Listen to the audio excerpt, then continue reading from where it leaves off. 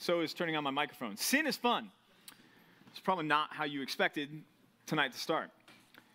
But let's face it, and let's just own the reality that there's a reason why we battle sin. There's a reason why we fight sin. There's a reason why none of us are walking around here thinking, well, I'm good, I don't sin anymore. And the reason is because when it boils down to it, there's something about sin that's attractive to us. So in Proverbs chapter 1, when Solomon, like Pastor Kellen preached a couple weeks ago, exhorts his son, hey, you know what? Don't go after the sinners. Don't do what they're doing. Don't lie in wait for bloodshed with them. Don't try to get your 2 cents out of things. Don't try to get your pound of flesh when you've been wronged. Instead, he says, you know what? Heed the call of wisdom. Hold fast to what is good and what is right and what is true. There's a measure to which we need to say, why? Right? A lot of you have grown up in the church and you've been hearing all about the things that you should stay away from the time that you were little.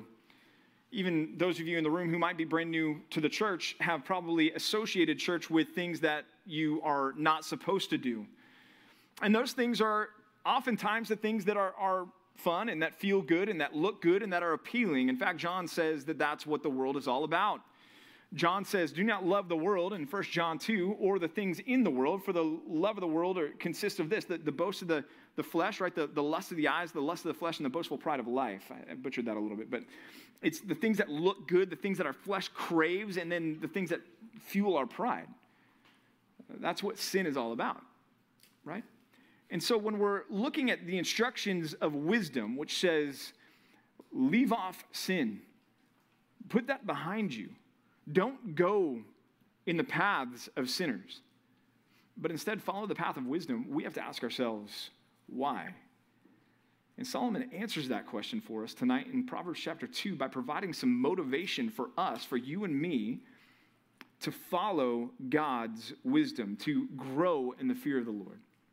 So that's what we're looking at tonight in Proverbs chapter 2. If you haven't turned there yet in your Bibles or on your devices, whatever you've got with you, let me just encourage you, go ahead and open them up to Proverbs chapter 2. We're going to cover the whole chapter together tonight as we walk through the text. Before he gets to the meat of the motivation, the rewards, he first reminds us of what the expectation is, which is important for us. What are the requirements? If I'm going to enjoy the rewards, what do I need to put in on the front end? If you've ever gone into an interview and you've been hired and you show up for your first day of work, that's one of the first things that hopefully a good boss is going to talk to you about.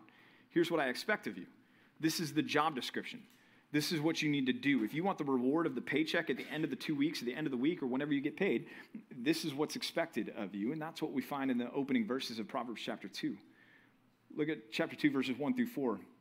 Solomon says this. He says, my son, if you receive my words and treasure up my commandments with you, making your ear attentive to wisdom and inclining your heart to understanding. Yes, if you call out for insight and raise your voice for understanding, if you seek it like silver and search for it as hidden treasures. Let's stop right there. There's the expectations. That is, if I can put it this way, the Christian job description. You want to know what you should be doing, students? It's right here. Seeking the wisdom of God. Mining for it as one would mine for treasure. He describes it. He breaks it down. Let's look at it. First, he says, if you receive my words. The implication here is that it's available. The wisdom of God that produces the fear of the Lord that is so good for us is accessible to us. And that's what Solomon is implying to his son. You can learn, you can hear, you can understand if you will receive them, if you're open to them, if you will submit yourself to my teaching. And yes, he's talking about his teaching in the teaching of Proverbs, but we can expand that to the teaching of the scriptures as a whole. Some verses to consider, Proverbs chapter 1, which we covered last time we were together, verses 20 through 23. Wisdom cries aloud in the streets. In the markets, she raises her voice. At the head of noisy streets, she cries out. At the entrance of city gates, she speaks. Just right there, right? What is Solomon saying? He's saying that wisdom is not hidden. Wisdom is setting up her camp and calling out to you in the public square, in the public forum. You want the wisdom of the Lord? It's not hidden from you. Y'all are sitting here with a device that can contain the Bible in less than a gigabyte of information, and that's phenomenal, that you can get God's word in less than a gig on your phone. that you can have the wisdom of God, all of the wisdom of God that he has given to us as far as special revelation is concerned, can sit in an app on your phone. Are you availing yourself to it? It's there. It's not hidden. Proverbs chapter 4, verses 1 through 2. Hear, he says, a father's instruction, and be attentive that you might gain insight. For I give you good precepts. Do not forsake my teaching. Again, it's available. Proverbs 4:7. Similar, he says, the beginning of wisdom is this: get wisdom. And whatever you get insight. It's not as though it's not possible for us to gain the wisdom that produces the fear of the Lord. That is what we're talking about in this series. So as we go through these expectations, the first thing that we realize is, hey, it's there. It's available. It's ready. You're holding it in your hand. You're holding it on your laps. You have the wisdom of God contained in special revelation. Will you receive the words, as he says there? But then the second thing he says, as far as the expectations there, is treasure up my commandments within you. If you receive my words and you treasure up my commandments within you, just think about the metaphor there. The things that you prize, the possessions that you have, what do? You keep them close. You protect them. You secure them. You always know where they are. You don't ever lose track of them or forget about them. They're always on your mind, on your heart, right? You're thinking about those. That's what we need to do with the Word of God. And we treasure it up because it is valuable. Psalm 139, verse 17, describes the value of God's Word. Verse 72. Psalm 139, verse 72. The law of your mouth is better to me than thousands of gold and silver pieces. Can you say that tonight, students? The law of God, the word of God is better than $1 million. Can you say that tonight? If somebody walked up to you on the street tonight and said, I will write you a check for $1 million, but I want your Bible, and you can never have your Bible or any Bible ever again, would you do it? 2 million, 20, what would your price be to do that? To treasure up the commandments of God is to say, I don't have a price. It's not happening. That theme is repeated over and over. Psalm 119, verse 72 is the one we just covered. Psalm 19, verse 10 is another one that talks about the Bible as being compared to and more valuable than gold itself. Treasure up the commandments within you. What does that look like? How do you do that practically with the Word of God? Memorization, internalization. Are you memorizing Scripture? Students, do you have a plan to memorize Scripture? If you don't, can I suggest to you the Bible Memory app from the App Store? Go download it tonight. Start using it. Start applying that. Start internalizing God's Word. That's how you treasure up the commandments of God. You demonstrate that it is valuable and is worthy to you. God expects that of us. Third thing is making your ear, he says, attentive to wisdom. If you will receive my words, if you will treasure them up within you, if you will make your ear attentive to wisdom, in part you're already doing that because you're here tonight. You're choosing to be here tonight of your own volition, your own will. And you're sitting in here and you're listening to the Word of God being preached. That is listening, making your ear attentive to wisdom. And not just here, but I would say more importantly, you should be here on Saturday night or Sunday morning with our main services, listening to the preached Word of God with your church family. Making your ear attentive to wisdom. And then beyond that, there's the daily Bible reading process of just making your eyes read the Word of God and hearing it as you study the Word on your own on a daily basis. We're going to come back to that time and time again tonight. But students, let me remind you of what James says in James 1, verse 22. He says we need to be doers of the Word and not hearers only. And so to make your ear attentive to wisdom is not simply to hear it. It's not simply to be here and check a box by saying, hey, I was at the bridge and I listened to a sermon. It's not just to be at the weekend service and say, hey, I listened to Pastor Mike preach. But it's to hear it and then to apply it, to do it, to live it out.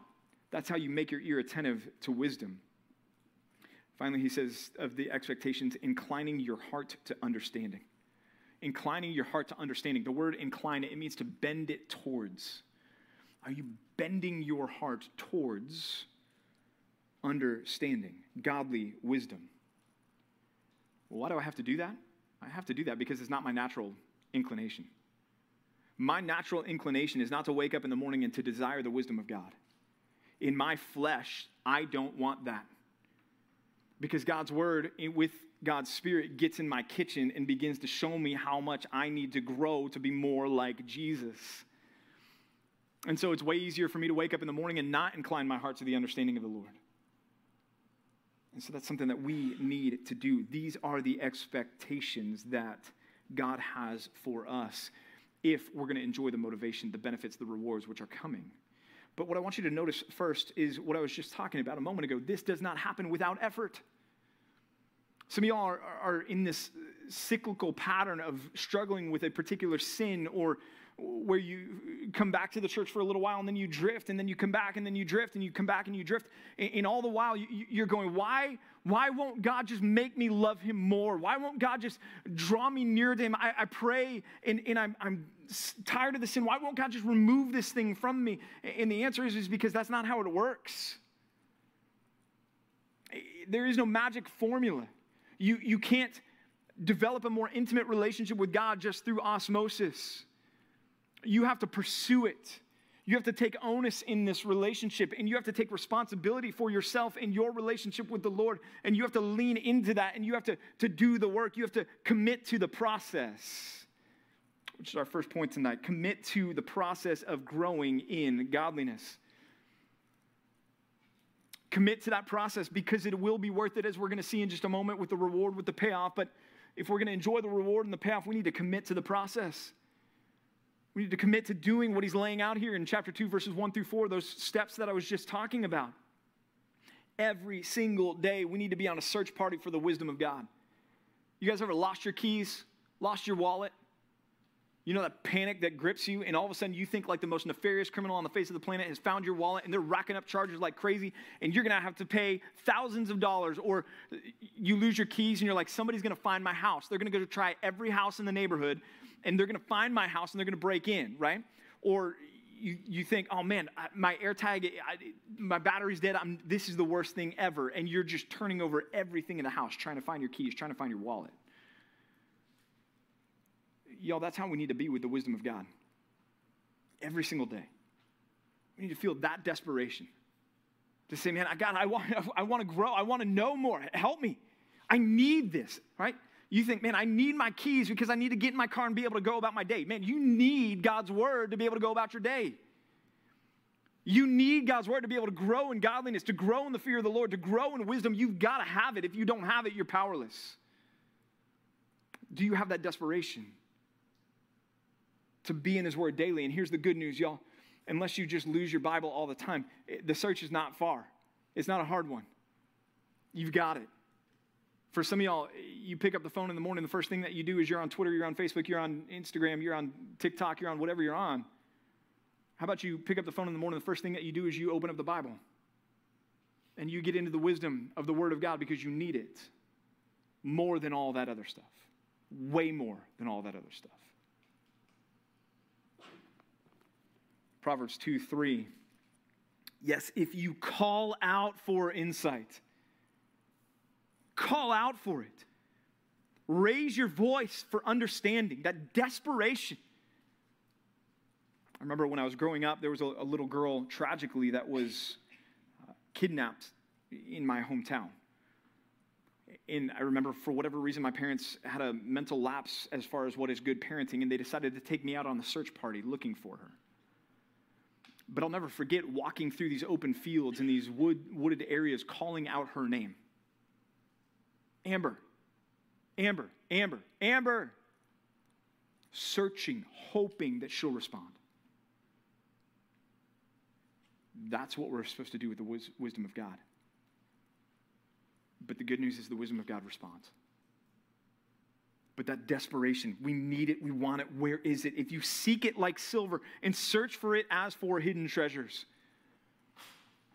Man, if you knew that there was a pile of gold hidden under the parking lot in 145, you guys would have a jackhammer and you'd be going at the parking lot. It doesn't matter if you didn't know exactly where it was, you'd wreck the whole place looking for it. We need to be that way with the Word of God. But again, the search doesn't have to go far, because it's right here. Seek it, search it, desire it. If you were with us during our first week, a few weeks ago, when we were studying the beginning of Proverbs chapter 1, I referenced Job 28. And in Job 28, Job is talking about where can we find the wisdom of God, and he's commending the prowess of mankind, that they've been able to mine the earth for ore and precious metals and treasures and everything else. And he says, and yet they haven't been able to find God's word. But y'all, that desperation, that effort, that drive to discover it, to find it, that needs to be our pursuit of the wisdom of God. Are you pursuing it? Have you committed to the process? Let me ask you this question. If someone told you at 7 a.m. every weekday there would be a person outside the movie theater over in the town center handing out $100 to everyone who showed up, my guess is you'd make a point to be there every single weekday. If Elon just decided, I'm bored, I'm going to do this, my guess is you would set your alarm, because at the end of a week, you'd be $500 richer. At the end of 2 weeks, you'd have $1,000. At the end of a month, you'd have $2,000 in your pocket for free by just showing up at 7 a.m. Some of you guys won't show up at 7 a.m. for the Word of God. And it's more impactful, more valuable, more important to you than that is. But here's the deal. You got to believe that. You have to believe that. And some of you say you do, but your habits and routines when it comes to the study of God's word betray something different. There are these expectations. We have to commit to the process. Again, the value of the word of God. Psalm 119:72, I read it earlier. The law of your mouth is better to me than thousands of gold and silver pieces. Psalm 119:127, therefore I love your commandments above gold, even fine gold. Psalm 19:10, more to be desired are they than gold, even much fine gold. And what should it produce in us? Psalm 42:1-2. As a deer pants for flowing streams, so pants my soul for you, O God. Do you pant after God and the wisdom of God? My soul thirsts for God, for the living God. When shall I come and appear before God? Y'all, here's the thing. The wealth of the Bible is readily available to you if you will seek for it. It's there for you if you will search it out. The issue is not that there's something lacking in the Word of God, but perhaps that there's something lacking in you. And so, students, let me ask you tonight, are you receiving the Word? Are you treasuring the commandments within you? Internalizing it, memorizing it? Are you inclining your heart with purpose and intentionality and concerted effort every day to the understanding of God, to the fear of God, to the wisdom of God? Are you calling out for insight? Are you raising your voice for understanding? Are you seeking for it like silver? Are you searching for it as for hidden treasures? Is that your relationship to God's word? If not, let me implore you, that's where it needs to be. Whether it's a perspective change for some of you it may be a heart change, because you may be listening to this message as somebody who's not saved, who's not a Christian. And so it's not possible for you to have this kind of a desire for God's word.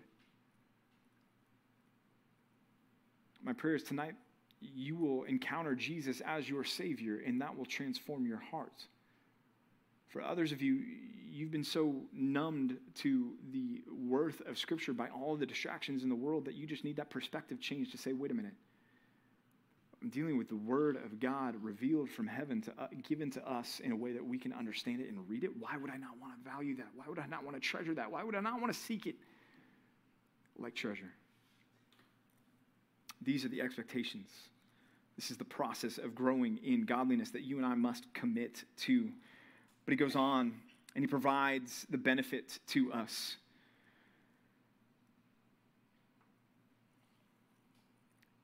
What I've been talking about already is difficult, yes? But we do difficult things. Why do we do hard things? We do hard things for the reward, for the payoff, right? You go to the gym, you get on the treadmill, you lift the weights for what? For the payoff. So that next time you flex in the mirror, you don't feel as bad as you did last time, right? or so that you can fit in the pair of pants again, whatever it is.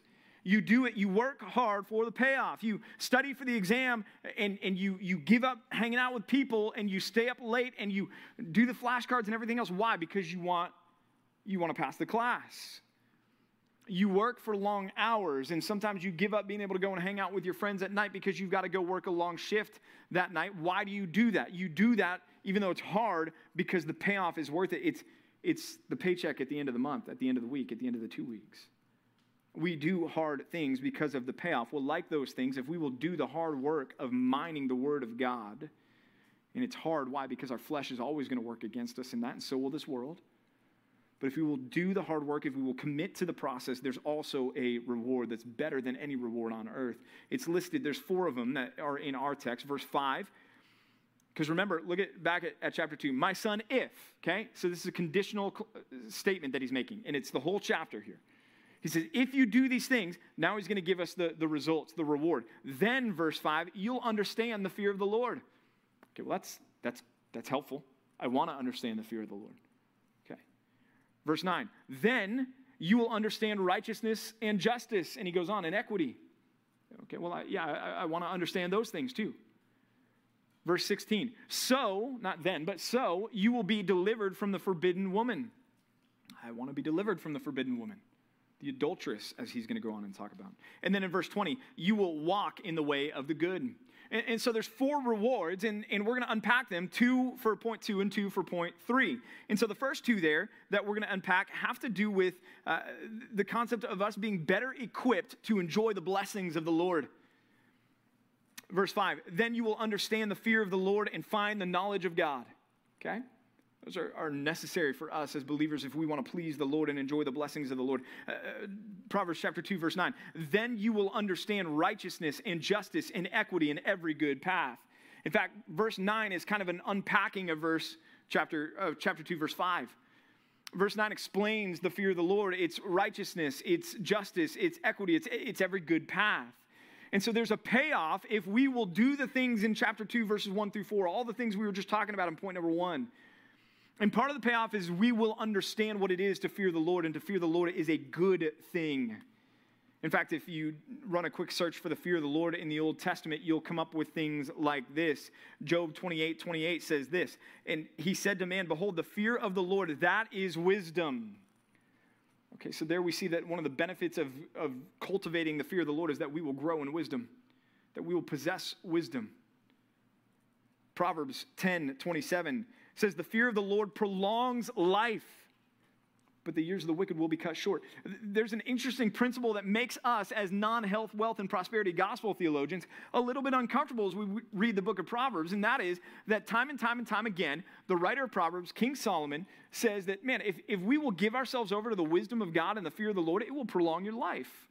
And as a general principle, not 100% fast and true, but as a general principle, that is true. That there is safety in the fear of the Lord, temporarily even here. Proverbs 14:26 says, in the fear of the Lord, one has strong confidence. If you want to have confidence about your standing with God, if you want to have confidence about your eternity, if you want to have confidence in these things, and the fear of the Lord produces that confidence.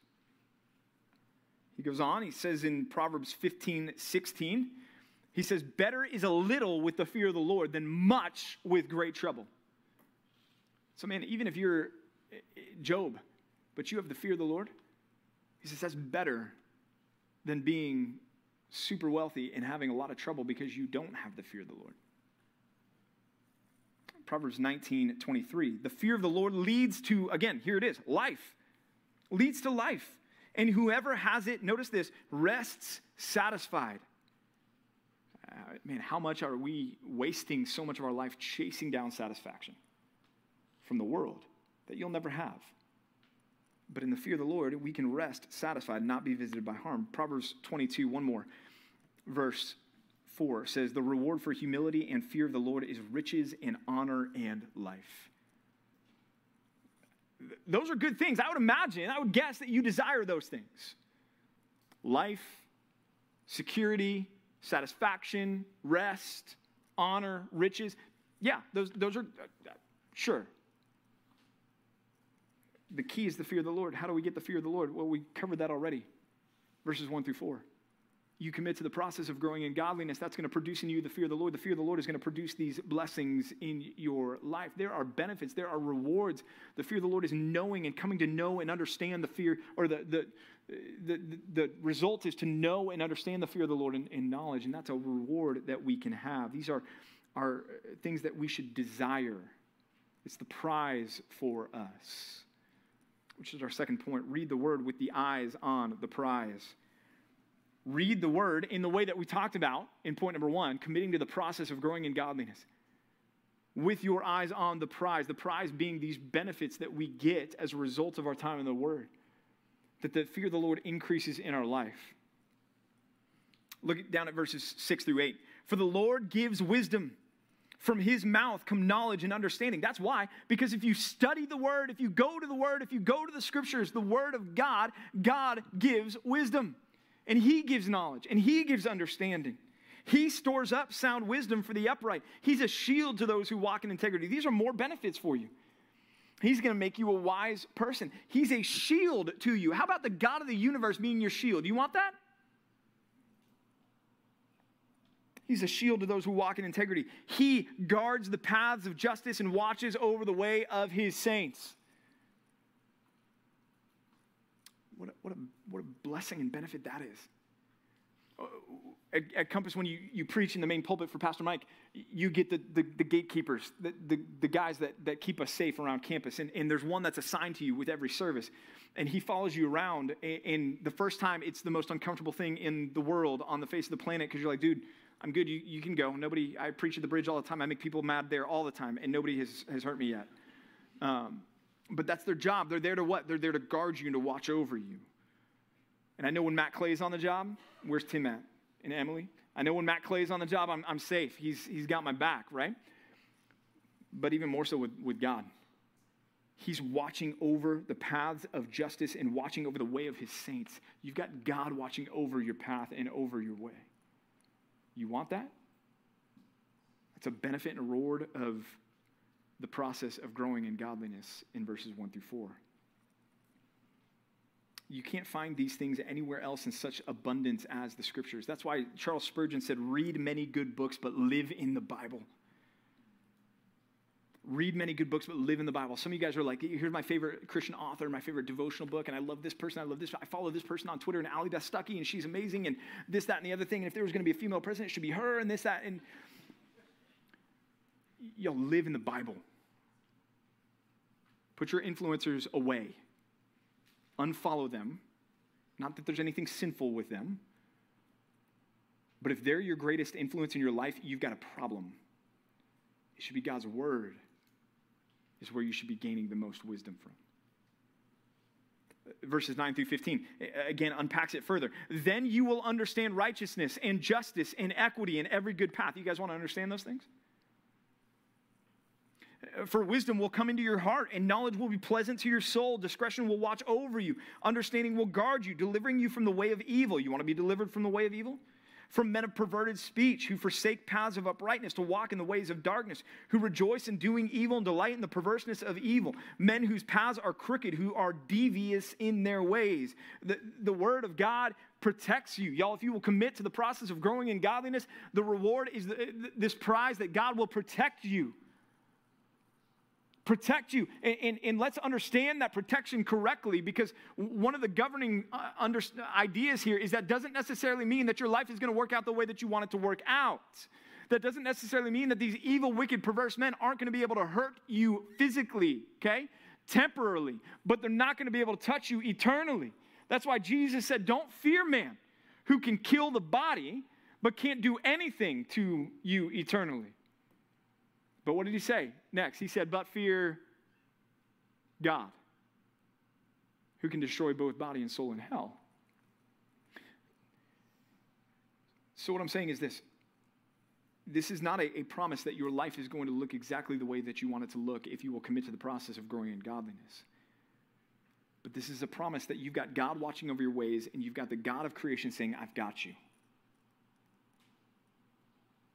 And even if that means I call you home sooner than you want to be home, I guarantee you it's going to be worth it, because you're going to come to be with me because I've got you. Shadrach, Meshach, and Abednego. You remember when they were standing before Nebuchadnezzar? And they said, "O king, look, our God is able to deliver us from this furnace." But what did they say after that? He will deliver us from your hands. If they had died in the furnace, did God fail? If they had died in the furnace, is Proverbs chapter 2 not right? No. God would have delivered them. It just would have looked different. And we wouldn't have had VeggieTales at all. Maybe that would have been better. The other prize, though, that's being described here and what we're driving at here is your sanctification. It's not just your well-being. It's not just that you're going to grow in wisdom. It's not just going to be that you're going to have a prolonged life. It's not just going to be able to be that you're going to enjoy these riches and honor and things like that he's talked about. But it's also that you're going to be more like Jesus.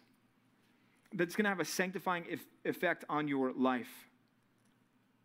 Y'all, there's such great reward in choosing the wisdom of God over the folly of this world. Your time in the Word of God is not divine busy work. You guys have all had those teachers in class, right?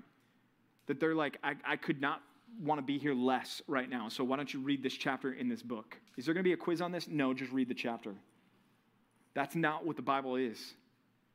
It's not divine busy work. There is payoff here if you will commit to the process with your eyes on the prize. Again, those first two motivations pertain to our being equipped to enjoy the blessings of the Lord, but the final two motivations that we're going to look at have to do with our living a life that blesses the Lord in response. And it's building on this idea of our sanctification. Look down at verse 16. So you will be delivered from the forbidden woman, from the adulteress with her smooth words. Verse 20. So you will walk in the way of good and keep to the paths of the righteous. You will live a life that is pleasing to the Lord, is what he's talking about here. That is a reward, that is a benefit to us that comes from our committing to the process of growing in godliness described in the first 4 verses. The book of Proverbs speaks a lot in these opening 9 chapters about the forbidden woman, the adulteress, sexual immorality. In fact, all of chapter 5, chapter 6, verses 20 through 35, and all of chapter 7, they all have to do with the same thing, fleeing sexual immorality. But he introduces it here, and he says, look, if you will commit yourself to the word of God and to receiving these words and treasuring them up in your heart and being diligent to study God's word as we've been talking about, hey, it's going to protect you, verse 16. You're going to be delivered from the forbidden woman and from the adulteress with her smooth words. And verse 20 is connected because it says you're going to walk in the way of good and keep to the paths of the righteous. Because what we'll find as we study chapter 5 and chapter 6 and chapter 7 is that the adulteress is personified as sexual immorality is personified. And he talks about drifting onto her paths and what happens on her paths. In fact, even in our chapter, it says that her house leads to death. I don't want to go there. I don't want to drift onto that path. Later in Proverbs, Solomon's going to tell his son, keep your way far from her. Don't even go by her house on the way home. He's talking about keeping to the good paths. Verse 20 says that is a benefit, a reward for us, a motivator for us to study God's word, to commit to the process of growing in godliness. You will walk in the way of the good and keep to the path of the righteous. I'm not sure if y'all have realized this yet, but this is a world that's not too much of a friendly place for us as Christians. Pride Month. We live in a hyper-sexualized world and culture. We live in a world and in a culture that has perverted God's good gift of sex to no end. And this was a foothold during Solomon's time, and it's a foothold during our time. And so much so that in this chapter about why it's worth investing in the Word of God, Solomon zeroes in specifically on this sin and says, watch out. And the benefit from giving yourself over to the Word of God is that you're going to be delivered from sexual immorality. Our final point tonight is this: be motivated to stay secure, to stay on the good path, and not to drift. Think about Solomon's dad, David. David drifted, didn't he? He went up on the rooftop. He looked over. He's like, oh, hey, look at that. There's a lady taking a bath on a roof. And rather than fleeing, which is what he should have done, he lingered. He lusted. He gave into that lust. That temptation conceived and gave birth to death, right? David and Bathsheba. How about Solomon? Did Solomon struggle with sexual immorality? You guys know how many wives and concubines Solomon had? 1,000? You guys understand that was not condoned by God, yes? That God wasn't standing there going, way to go, Solomon. Neato, let's go for 1,001. No, that was not a good thing. In fact, Solomon's wives are what turned his heart from the Lord down the stretch. And it's a danger to us today. Can I just tell you guys as a dad, I hate how overly sexualized our culture is. I loathe it with my entire being.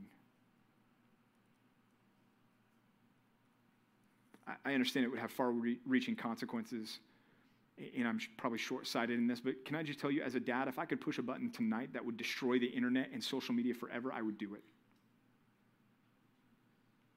I would do it. Because in so many ways, it has become nothing more than a cesspool of sexual immorality. And it is a danger that we must strive and seek to avoid and to escape. Have you ever flown and listened to the instructions that the flight attendant gives before the plane takes off? Probably not, huh? Because you probably put on your headphones and it's like, I was thinking about that. I felt bad for the one that was doing that on the last flight I was on because I had my headphones on and the noise canceling was totally turned on. But I was like looking around the plane and so many people had their headphones on too. I'm like, she's got to do this. And she did it, and she went through the whole thing. But I used to fly back before noise-canceling headphones. Believe it or not, I know, shocking. I used to fly before iPods and iPads and everything else where you didn't have, I could bring my Sony Walkman on the plane, the CD, and then if you hit turbulence, then your song was ruined because it just skipped the whole time. But I listened then because, especially the first time you fly, you're like, I'm going to die. This plane's going to go down because it's the first time I've ever flown, and this is what happens. So one of the things they talk about is they talk about the lights on the aisleway. You remember that? Some of you are like, no, I didn't even know there were lights on the aisleway. But they talk about the lights on the aisle of the plane, and they say in case of an emergency, the lights will turn on and they will illuminate your way to the what? The emergency exits. They will come on so that you know how to get out, and they will guide you. Y'all, that's the wisdom of God for us when it comes to sexual immorality. You want to be able to escape? You want to be able to get out? You want to be able to flee? God's word is the guiding lights for us, pointing the way to the escape. And Solomon's telling us that these lights are the wisdom of God that keeps us from this adulterous woman. Let's look at the description of her, starting in verse 16. She has smooth words. What did I open with tonight? Sex is fun. Well, yes, but sin is also fun, right? And sometimes those two things are related. Sin is fun. Sexual immorality is appealing because of this. It's smooth words. It looks good. He goes on, he says of her, she forsakes the companion of her youth. What is that talking about? That's talking about marriage. She has no respect for God's design for marriage. She despises God's design for where sex should take place. He goes on, her house sinks down to death. None who go to her, verse 19, come back, nor do they regain the paths of life. Do you feel the weightiness of those statements? That the path of the adulteress goes down to death, that none who go to her come back to the paths of life. That sexual immorality, once it gets its hold on you, can hold you so fast that you are ensnared, that you are trapped, and that you are doomed.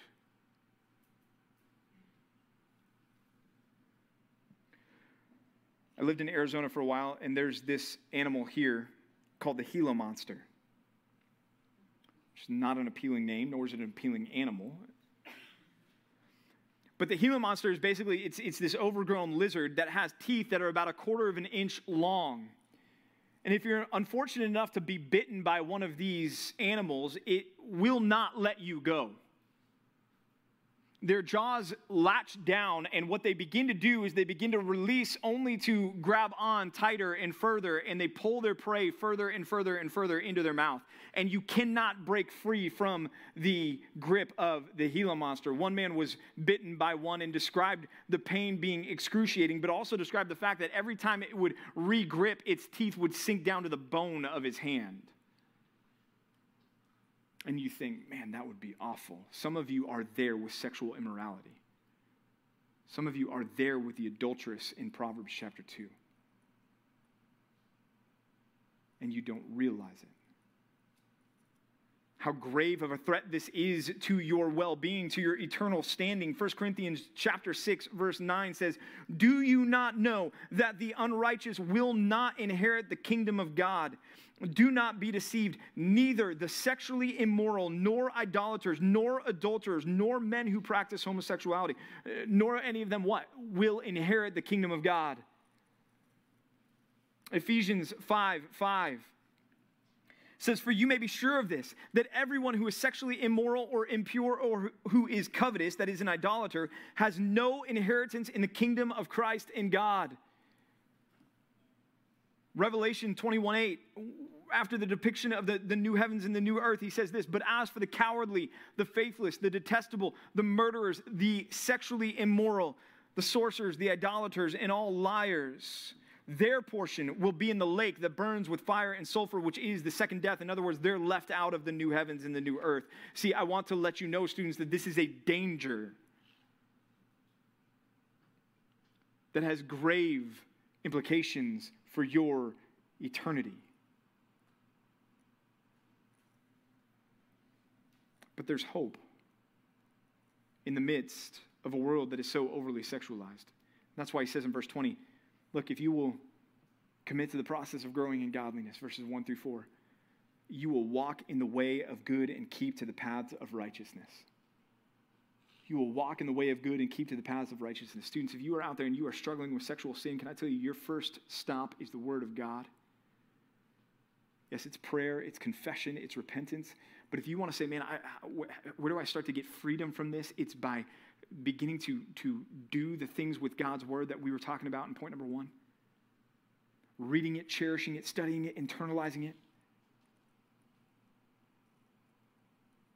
Because that's how you keep to the paths of righteousness. It's the walkway illuminated on the plane to get you to the exit. The Word of God is so important to us. That's why in 1 Corinthians 6:11 it says this, "And such were some of you." You were these sexually immoral people. You were ensnared. Paul says, "Such were some of you, but you were washed. You were sanctified. You were justified in the name of the Lord Jesus Christ and by the Spirit of our God." And you know how he goes about washing us and cleansing us? You know the agent that he uses in that the Spirit uses? Paul talks about it in Ephesians chapter 5, verses 25 and 26. Ephesians 5:25 says, "Husbands, love your wives as Christ loved the church and gave himself up for her." So now we're talking about Jesus. So yes, this is a passage about marriage, but let's talk about Jesus because that's who's in view. Jesus gave himself up for the church, for you and I, in order that, verse 26, he might sanctify us. That means to make us holy, make us cleansed from our sin, having, he says, cleansed her, the church, by the washing of water with the, you know what it is? It's the Word. With the Word. How does God, through Christ, by the Spirit, make us more godly, more like Jesus? Through the Word. The Word washes us. As we take it in, the Spirit goes to work on our lives. It's the Scriptures that do that for us. Romans chapter 12, verses 1 through 2. You guys know it if you've been around the church for any amount of time. "Do not be conformed to the pattern of this world, but be what? Be transformed by the renewing of your mind." Well, how do I renew my mind? What do I do with that? Where do I go? You go to the Word of God. The Word of God renews your mind. Colossians chapter 3, you remember he's on this bent on saying, hey, you know what? Put off all these things over here that aren't good, and then put on all of these things over here. Put on love and which binds all things together in perfect peace and unity. And you say, okay, Paul, how do I do that? Colossians 3:16 through 17, he says, "Let the word of Christ dwell in you richly." So you see, there's the hope for us. Man, this sounds, Pastor PJ, like a sermon that's all about read my Bible more. It is. It is. And I'm not sorry about that. If you want to go complain to people and be like, Pastor PJ just tells me to read my Bible more all the time, go for it. Because y'all, that's the wisdom. That's where it's found. That's what we're talking about here. That's what Solomon's talking about in Proverbs chapter 1, 2. Also chapter 1, but also chapter 2. That's where we're at. There's a book with a funny name called How to Eat Your Bible. It's by a guy named Nate Pickowitz, which is also a funny name. So it works. But he wrote a book called How to Eat Your Bible. And in it, he talks about how God's word changes us, the ways that it changes us. And the first thing is it regenerates us, right? The word of God, the gospel, is the message which regenerates us, meaning it saves us. It causes us to be born again, to become a new creation in Christ. So it does that. But it goes on, he says, also, if we give ourselves over to the word and studying it and reading it, it will change your mind. And so now it's going to begin to impact your knowledge in the area of the way that you think about things, your intellect. But then he goes on, he says, it's going to not stop there, because it's going to go and it's going to start to change also your heart. It's going to change your affections, your desires.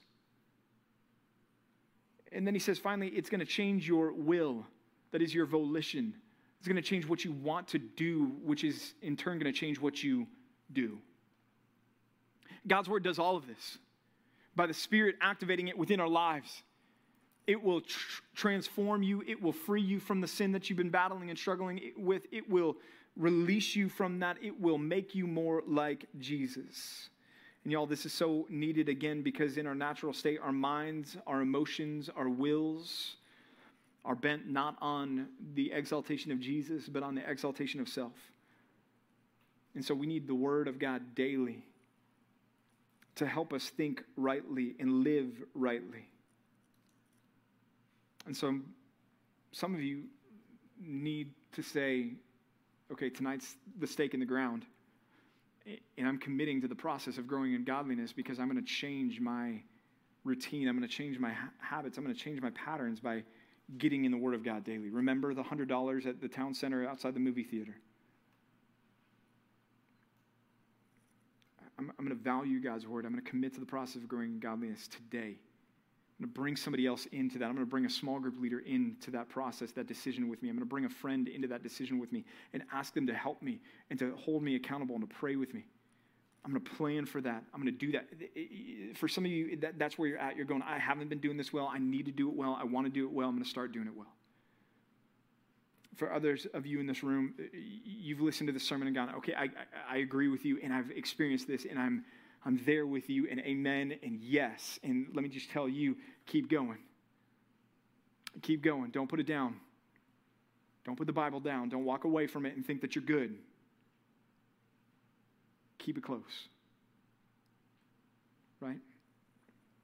You may remember a great meal that you've had, but none of you are going to try to live for the next week on one solitary meal.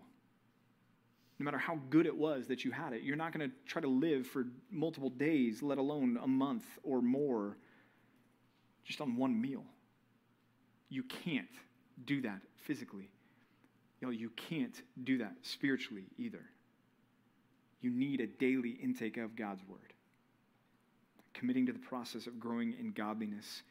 Eyes on the prize, motivated to stay secure.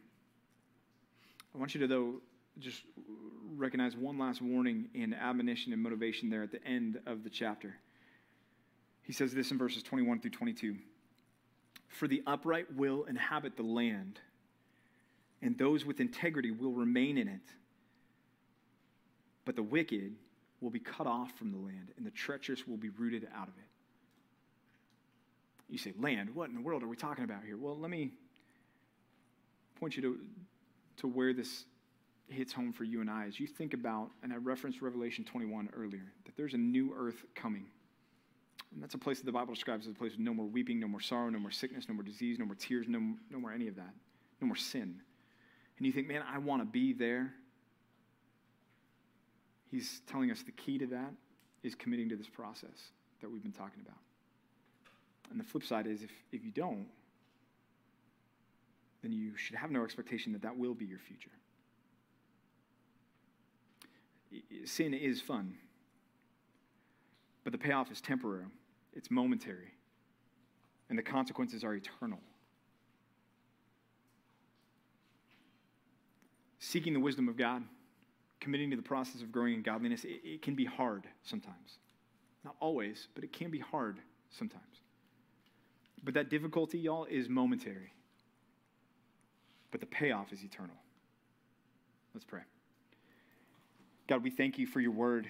We thank you that we have access to it. We thank you that we can pick it up and we can read it any time, Lord, that it is available to us as it's never been available to any other people before, so readily accessible that we hold it in our hands, that we carry it around in a bag, that, God, we can listen to it in our cars, on podcasts, through apps. It's amazing how readily available your word is, and yet what that tells me, God, is we're going to be held to such a higher standard as far as what we've done with it. Lord, it's a better pursuit to pursue godliness through your word than to pursue anything else that this world could offer us, because everything else is simply temporal. But the payoff, the reward, what we are cultivating when we invest in your word is something that's eternal, that's going to have payoffs that are part of the new heavens and the new earth when we are before Jesus face to face. God, that passage that talks about us being cleansed, being washed by water with the word, by our Savior. God, I ask that you would clean us more, separate us more, make us more distinct, and help us to stand out more from the broken, the fallen, the perverse world around us, the system that is of the enemy, the system that thrives on the lust of the eyes and the lust of the flesh and the boastful pride of life. God, distinguish your people, your church, more and more and more as you take your word and you apply it to our lives. And like the divine artisan, you pick up the hammer and the chisel and you go to work and you remove the pieces from our lives that don't need to be there as you cause us to be conformed and carved more and more into the image of Jesus, our Savior. Lord, we're so thankful that we have a book to pick up and to read, to learn about you and what the process looks like. Give us great fruit from spending time in it, we pray. In Jesus' name, amen. Amen. Let's respond to the message that we just heard by standing and singing this final song together.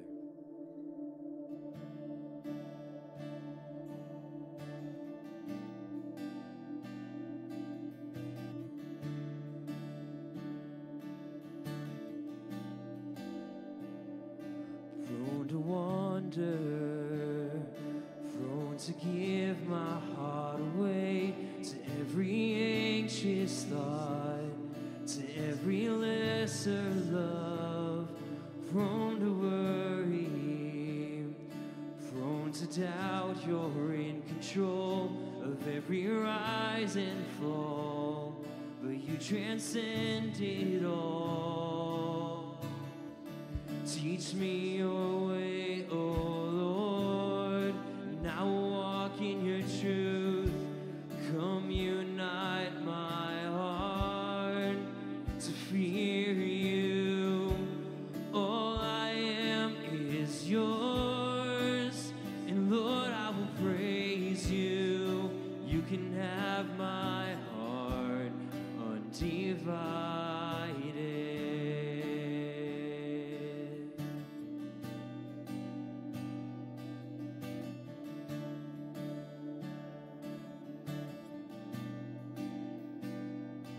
Prone to wander, prone to give my heart away to every anxious thought, to every lesser love, prone to worry, prone to doubt you're in control of every rise and fall, but you transcend it all. Teach me your way, oh Lord, and I will walk in your truth. Come unite my heart to fear you. All I am is yours, and Lord, I will praise you.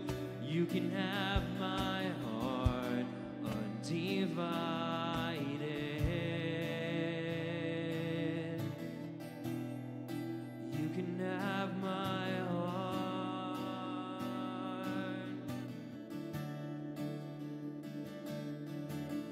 You are God and I am not. You're God and I am not. You're worthy of my undivided heart. You're God and I am not. You're God and I am not. You're worthy of my undivided heart. You're God and I am not. You're God and I am not. You're worthy of my undivided heart. You're God and I am not. You're God and I am not. You're worthy of my undivided heart. Teach me your way, O Lord, and I will walk in your truth. Come unite my heart to fear you. All I am is yours, and Lord, I will praise you. You can have my heart undivided. Sing that chorus one more time. Teach me your way. Teach me your way, O Lord, and I will walk in your truth. Come unite my heart to fear you. All I am is yours, and Lord, I will praise you. You can have my heart undivided.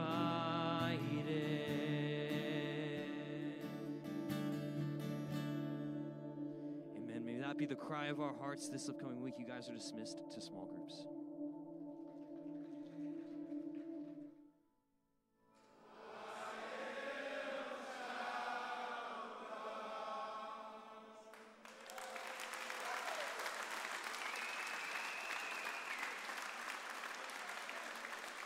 That was amazing, guys.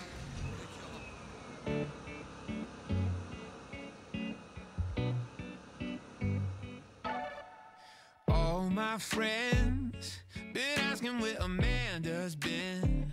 They said she seemed like such a perfect 10. Asked me when I was gonna take her home to Cleveland. She was just your type, dark hair and with the green-brown eyes. Real smart and she cleaned up nice. They asked me why, said if you really need a reason, well, I'm looking for a girl that's